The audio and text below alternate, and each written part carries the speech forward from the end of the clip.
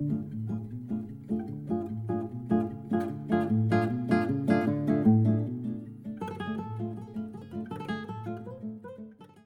September. I love the fall time. It's always a great time. There's no doubt about that. Welcome into 5 Minutes with Sean, maybe 10. Hope you've enjoyed the last couple weeks of, let's call it frustration with manufacturers and electric vehicles and all this other bullshit. This week I want to talk about something that normally I get really pissed off about, and that's vendors, normally. Because I deal with them so much, so often, and I see so many missteps and nonsense. But recently, I have been on a string of great vendor calls.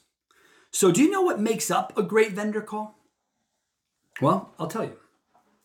First of all, a great vendor call happens when you hear the dealer talking more than the vendor. Okay? 2, when people on the call, dealer, vendor, the dealer's partners who may join, like ourselves, are free to have a discussion about their entire effort. It might not be about the call we're on here. It might semi-relate to the call. Or it might be, hey, while we're talking about this, could we discuss this real quick as a group since we're all here? And the vendor stays quiet. And they let that conversation happen. And it happens organically. That is how you know you're on a good vendor call. And I encourage more vendors to try to have better calls with their clients. Try to have actual calls with your clients. Try to get in past the data, okay, into the actual performance of what they're seeing, what they're trying to move, what they're trying to accomplish. You see, most people take these calls, and I can see it. They've got a checklist. They're like, okay, I did this, I did this, and now we'll go through my 16 PowerPoint slides. Okay, wonderful. We've done that, and we're done. Okay? Do not worry about being in PowerPoint slides. Okay? I use one slide to sum up as much as $100,000 a month spent. One slide. That's it. 3-minute video. Done. Summed up. So someone needs to explain to me why we have to have 1 hour or 45-minute calls with a vendor to discuss last month's results. And you know what else makes great vendor calls? Admitting the vendor didn't have a great month. Okay? Admitting that shit maybe didn't go as one had hoped. And what even makes these calls better is when dealers don't have to bring all this to your attention, Mr. Vendor, so that you can sit there and know exactly what is going on previous. You yourselves know. The dealer didn't find it and bring it to you.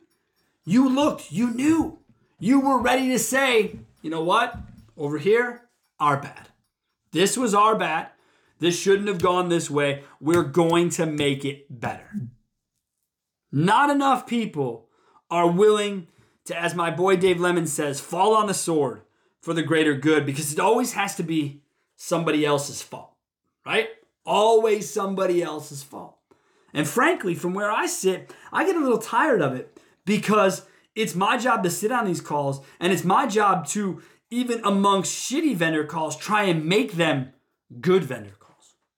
So the next time you sit on a vendor call, think about, was this a good vendor call or was this a bad vendor call? And if you think about good vendor calls, think about what I had said to you, the opportunity to speak as a dealer, the opportunity to actually be listened to, the opportunity to talk with your teammates, the opportunity to talk about more than just what that vendor may be doing in the moment, and more about an entire approach, because it is smart, okay, to give your business out to other people. There are specialists in our industry that are great at paid search, great at SEO, great at social. It is damn near impossible to find one who is great at all. People say, well, I just got to have one, it's just easier. Well, easier isn't better. Ever, really. So sometimes it takes a little bit more effort, and there are vendors who want to work with dealers, not just have another notch on the bedpost, okay? They are there for the relationship. And that is what you should be looking for as dealers today. In the crazy ass world we live in the car business, the one thing you should be looking for are great relationships. So I told you I'd keep it fun. I'd keep it positive. We'd have some smiles, which we did.